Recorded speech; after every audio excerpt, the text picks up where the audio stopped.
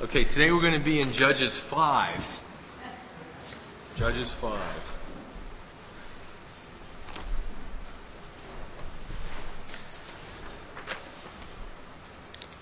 Today we're going to be in Judges 5.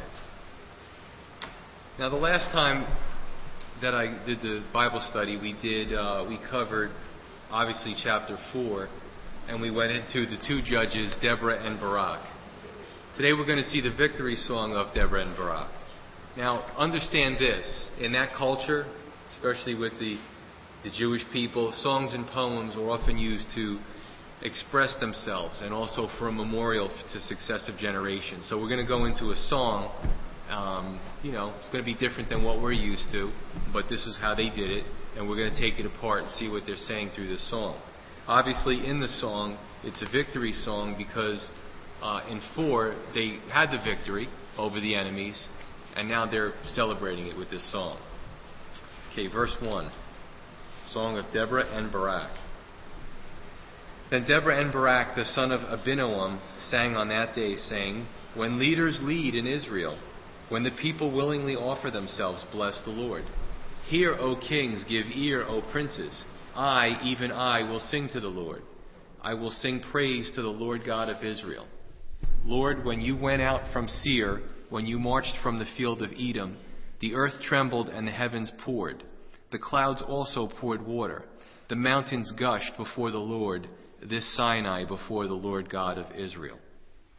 So the first line in the song, there's so much to it. It says, when leaders lead in Israel, then the people willingly offer themselves, bless the Lord.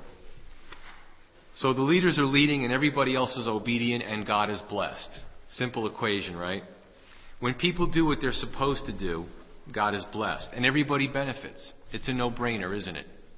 When God calls us to do what we're supposed to do, when God calls us to stay away from things that we should stay away from, we benefit because He designed us a certain way, and if we follow those guidelines, we'll do okay.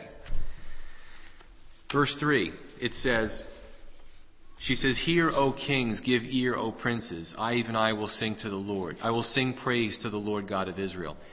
This was a little bit tough to study because, of the wording. Now, what I did was I have a Bible that has 4 different translations. So as I was studying it, I was just looking at how the different translators put subtle nuances into it. And this is what I got out of it. But verse 3, she says, but pretty much pay attention, kings and princes, because God is the one with whom the victory ultimately comes.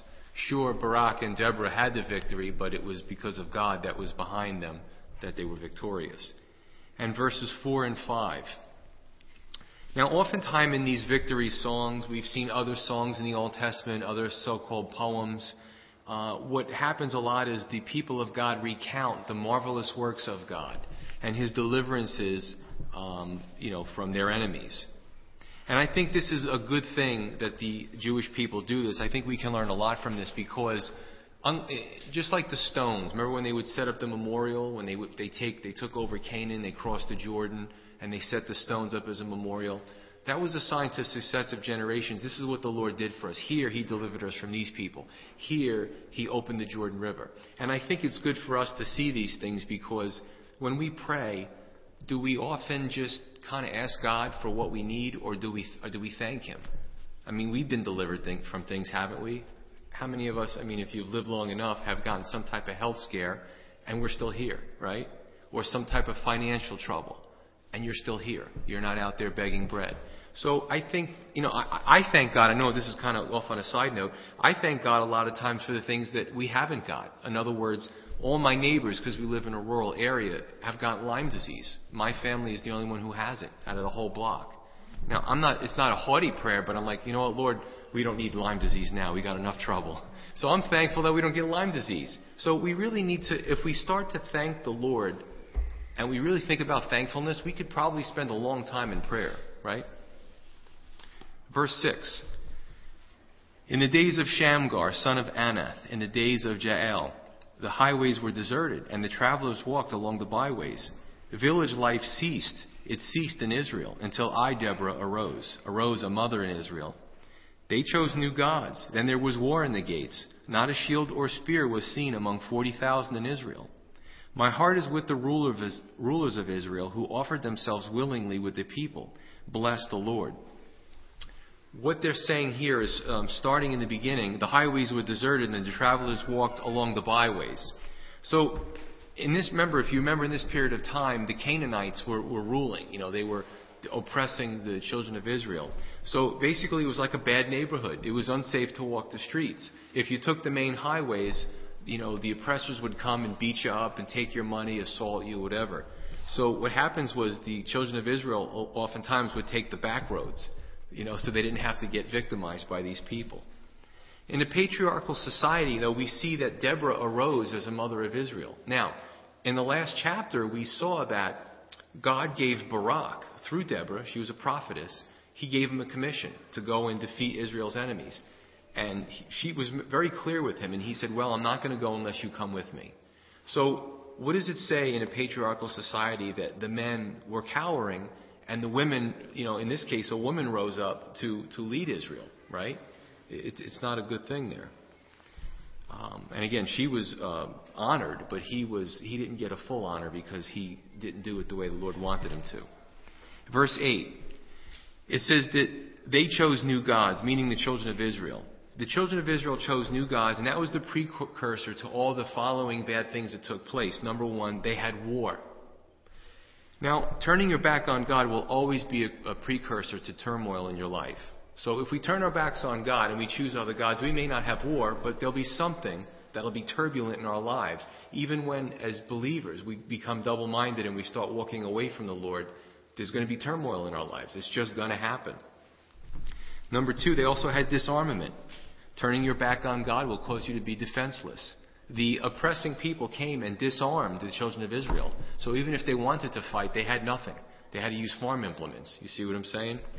And there's a spiritual application there. Certainly, the armor of God, Ephesians 6, right? We know that the different pieces of armor that we're supposed to prepare ourselves with spiritually. The helmet of salvation, the breastplate of righteousness, the sword of the Spirit, the shield of faith, the waistband, the belt of truth, and the feet shod with the gospel of peace. So in a spiritual sense, if we don't have any armor, we're defenseless physically, and we're also defenseless spiritually if we don't have those pieces. On a historical note, I found this amusing that they were disarmed by the oppressing forces. If you look at Hitler, if you look at any of the world's worst dictators, they always implemented gun control and taking away the people's right to defend themselves before they came in and took over, right? So that people couldn't rise up. Verse 9 and 10. Verse 9 and 10. It says, my heart is with the rulers of Israel who offered themselves willingly with the people. Bless the Lord. And speak, you who ride on white donkeys, who sit in judges' attire, and who walk along the road. Now, these were the leaders.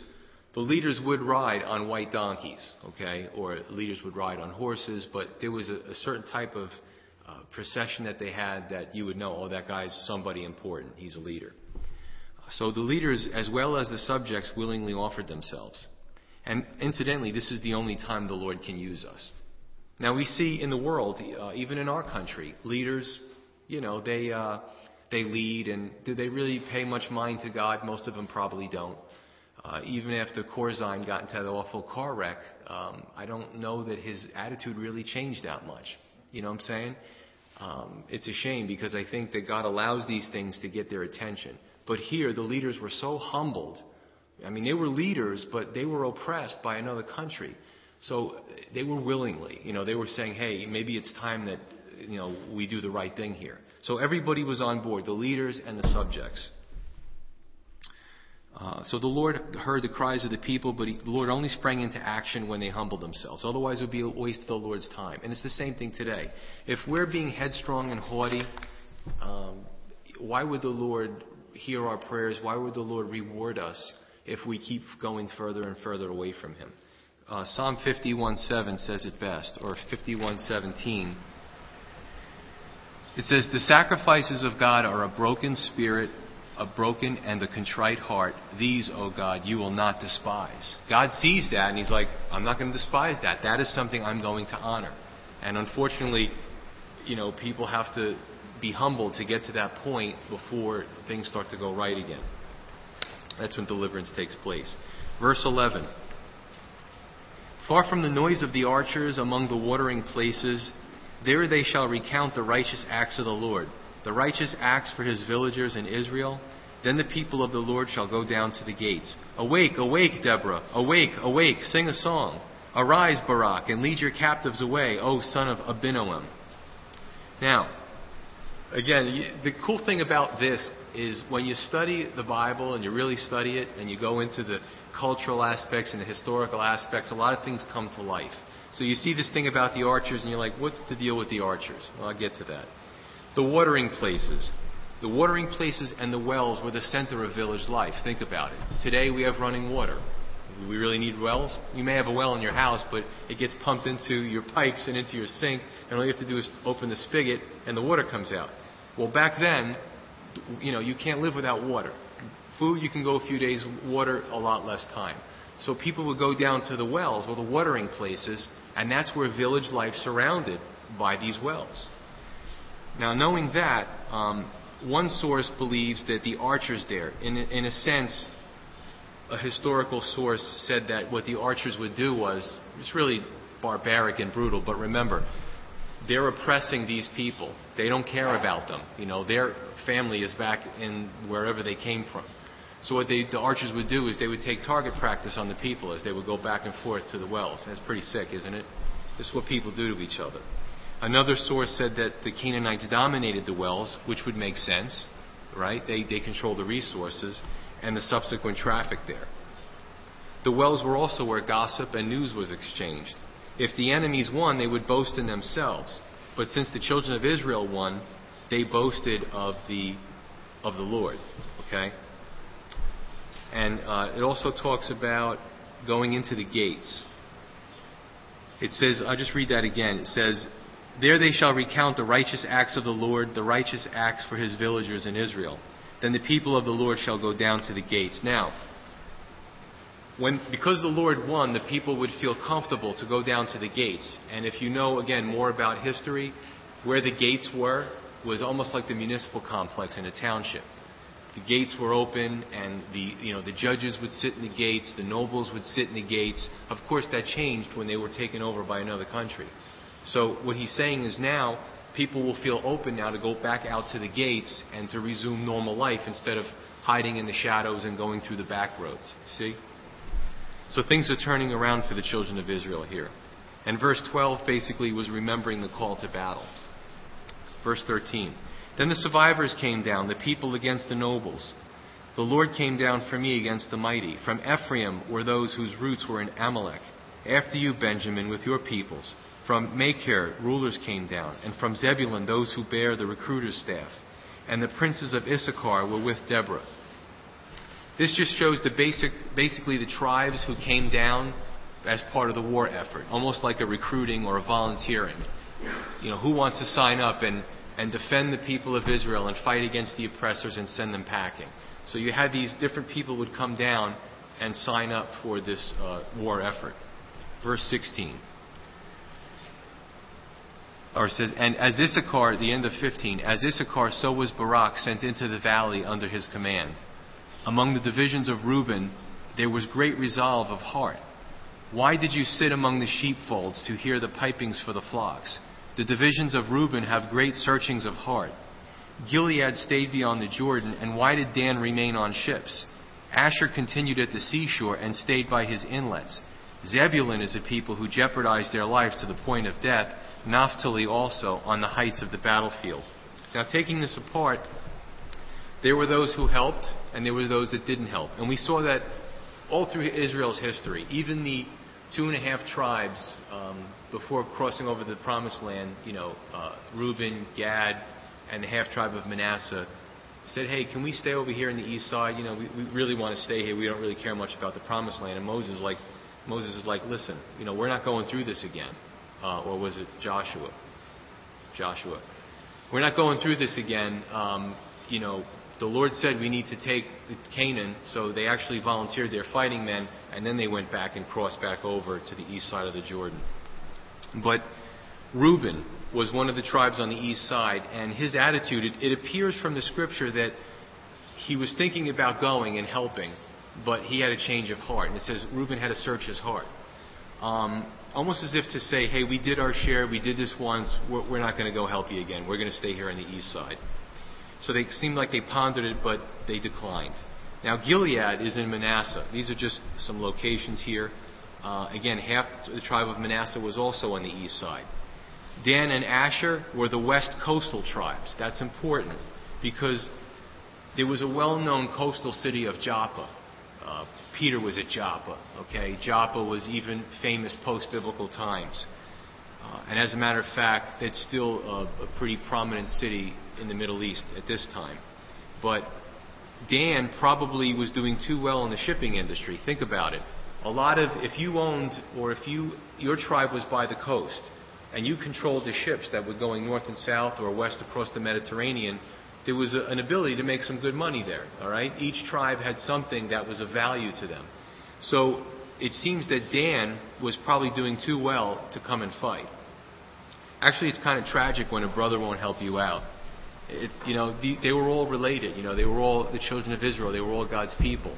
And some of the tribes were like, no, we have something better to do, or they made excuses and they didn't come and help in the war effort. Now, verse 18 is a big contrast because it says, Zebulun is a people who jeopardized their own lives to the point of death. Naphtali also on the heights of the battlefield. So you have the slackers in the last two contrasted with those who gave valiantly. And it kind of shows what God thinks of the contrast between those who were cowardly and self-serving and only thought of themselves and didn't want to help, and those who were brave and answered the call to battle. Okay, obviously the two tribes that were honored very greatly were these two tribes that gave of themselves to fight. And I kind of think of, with all the craziness going on in this country, we send 19, 18, 20-year-olds over halfway across the world to fight in the battle. And you know what? I really have a profound respect for our military and any military that's looking to serve honorably, because when they sign up, they say, listen, we want to be the few that want to protect our country, and there's not a lot of money in it. And when somebody calls them to battle, whether they like the war or not, they go and fight. So it really says something about a person who especially is young and gives of their life, meaning that it could be given up to fight in a war to protect our borders. So again, you can see things happening today. And then you have those who, whatever, I'm not going to go into political stuff here. That's not what we do. Okay. The San Francisco who banned the Marines from coming in and shooting photos for whatever. So there, I said it. You got those who are honorable, and those who are dishonorable and dishonor our military, and I think that's disgraceful. So that's just, I agree. I feel strongly about that. Verse 43, or actually, I want to read one page out of Wiersbe, page 43. You have to follow along with me here. He says, keep in mind that during this period in history, every man did what was right in his own eyes. When Joshua was the commander of Israel's armies, all the tribes participated. But when Barak summoned the forces, only half of them went to war against Jabin. The people of God today are not unlike the people of Israel when it comes to God's call for service. Some immediately volunteer and follow the Lord. Some risk their lives. Some give the call serious consideration but say no. And others keep to themselves as though the call had never been given. That's so awesome. Again, I didn't want to paraphrase what he said. He said it best.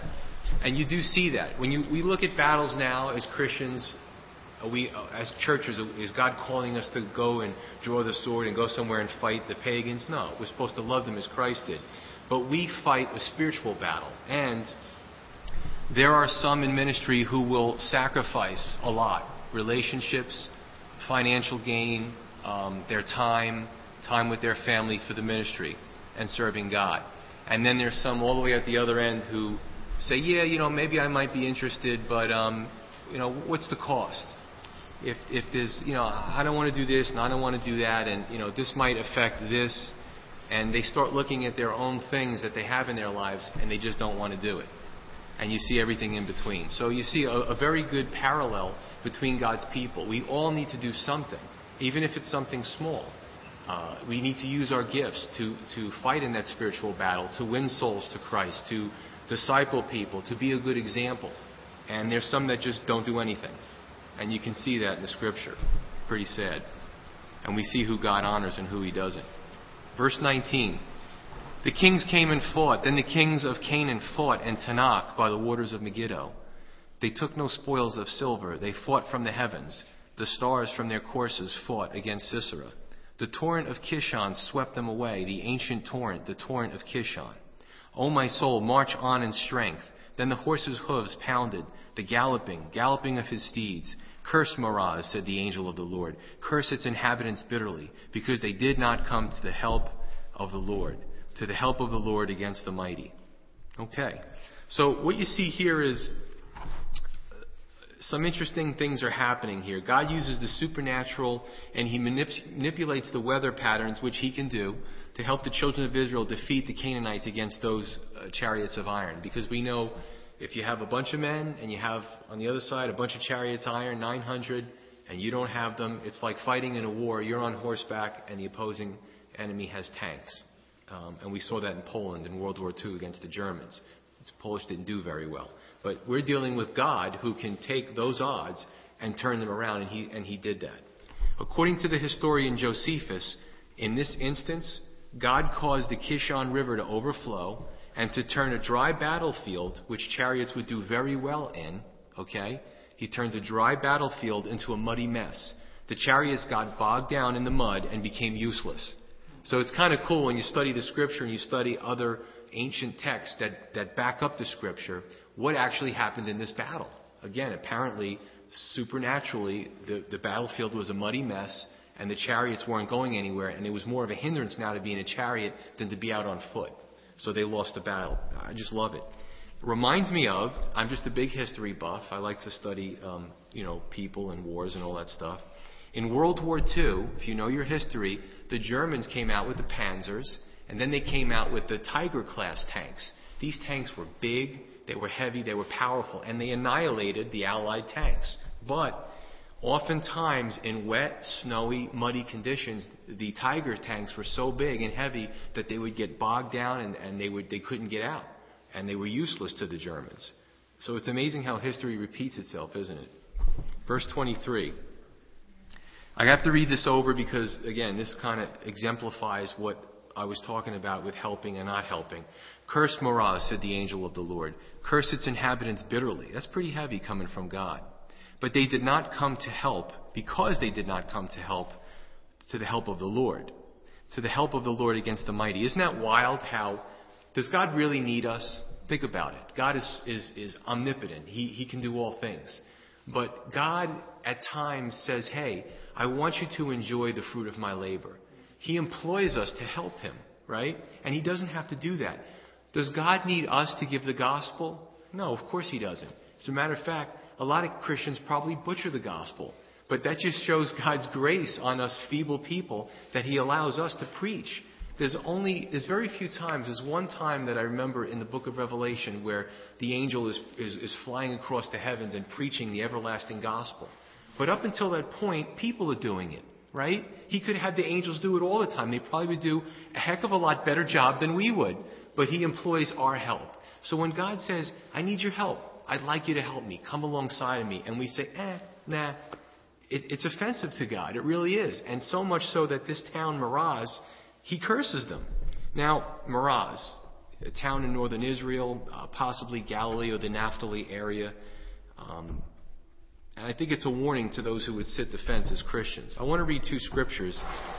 You know, I find really cool when something is said in the Old Testament and the exact same thing is said in the New Testament. Proverbs 3:27 says this. Do not withhold good from those to whom it is due, when it is in the power of your hand to do so. Now, if you don't have the power to do good and God says do it, but you don't have the power to do it, or He doesn't give you the power, that would be kind of mean, wouldn't it? But God is saying, listen, if it's within your power to do good, don't withhold it to do good to somebody. Watch, James 4:17. This is awesome. James 4:17. He says, therefore to him who knows to do good and does not do it, to him it is sin. That's pretty heavy.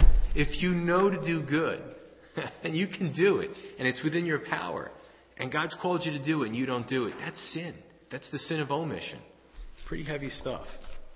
Verse 24. We're winding it up here. Most blessed among women is Jael. We get back to that. The wife of Heber the Kenite. Blessed is she among women in tents. He asked for water. She gave him milk. We're talking about Sisera here.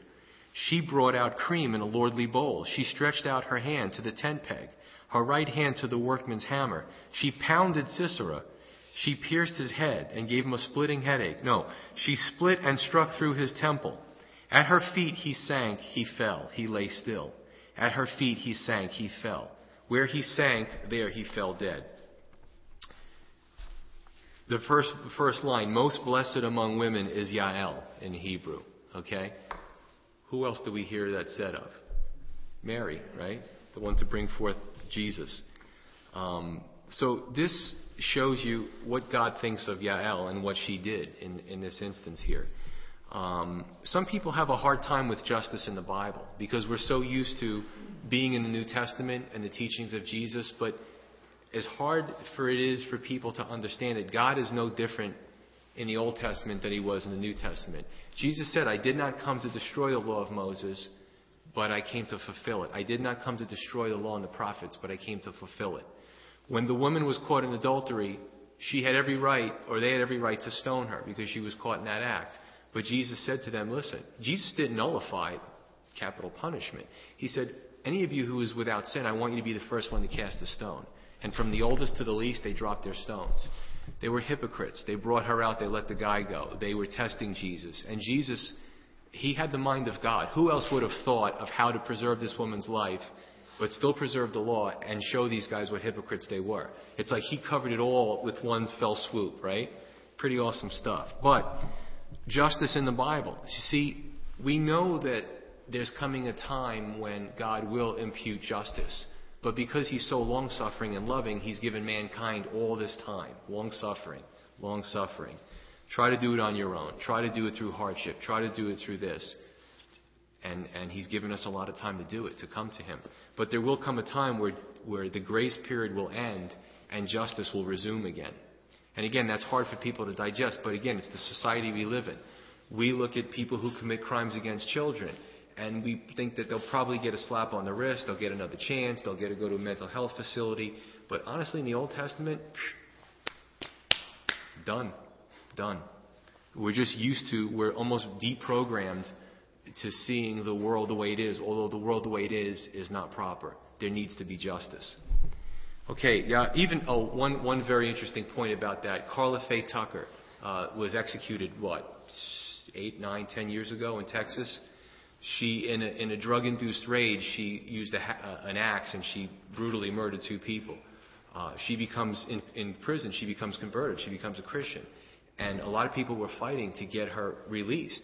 And she said it was awesome. I mean, she led some guards to Christ. This woman was a light in that prison. I really believe she had a true conversion. And she said to the media, she goes, you know what? I did something, and this is what the consequences are. I will see my Lord in heaven. So it's like she was even able to see, hey, she didn't say, get me out of here. She had a whole prison ministry going on while she was on death row and changed people's lives.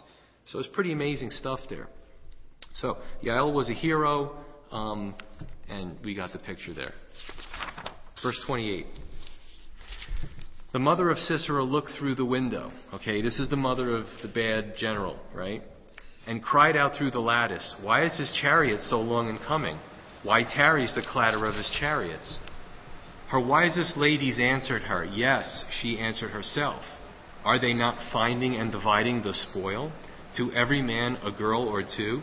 For Sisera, plunder of dyed garments, plunder of garments embroidered and dyed. 2 pieces of dyed embroidery for the neck of the looter. I'll stop there. This is a sad picture of the mother of the enemy leader waiting for her son to come home. Obviously, he never makes it. Endlessly looking out the window and he never comes back. A picture of hope that turns out to be a false hope. Believing, he's the commander of 900 chariots of iron. Surely he'll be back soon. But a false hope is anything that you expect to save that's not rooted in Jesus Christ. Dividing the spoil. Basically, again, the spoils of war. War is not pretty. There's very few nations that have a military that'll go into a country, win the war, and not abuse the people. Dividing the spoil. Basically, stealing from the people that you have militarily brutalized. So the dyed garments were worth money. Okay, that's why they're talking about that. Certain dyes were very rare. So if you could get, in New Testament times, purple. Lydia was a seller of purple. If you could get a bunch of those dyed garments, you could sell them and make a lot of money. You would do well for yourself. Taking a girl or two. Again, I'm not going to go into detail, but I think you understand as adults the picture of this. The enemy soldiers. So I'll just leave it at that. Not pretty picture. This is what these people who were the family of the enemies thought that this was normal. You know, a girl under each arm, some dyed garments. Any minute now they'll come over the horizon and they'll come with all the plunder. It didn't happen. Verse 31, last verse. Thus let all your enemies perish, O Lord, but let those who love him be like the sun when it comes out in full strength. So the land had rest for 40 years. Verse 31 says it all in summation. The entire Bible can be summed up by this one verse. There's many choices in life, okay? Number one, thus let all your enemies perish, O Lord. So that's the truth. In the end, when justice is meted out, all the enemies of the Lord will perish. They will get their just reward. There won't be a dream team of defense attorneys that can get them off the hook. If you're guilty and you're not covered under the blood, that's it. The other part is, but let those who love him be like the sun when it comes out in full strength. To us who live on this earth, one of the most powerful things that we experience is the sun that comes out. How many thousands of miles away is it? And when that thing comes up, man, it can burn you, right? It sustains life through photosynthesis. It keeps us from freezing to death, right? So the sun is very powerful. And it says, let those who, and again, in those days, when you looked at the sun, that was the best example of something that shined bright, had power, had light, had everything that you needed for sustenance. And that's basically it. Life can be summed up in these two verses. Let's pray.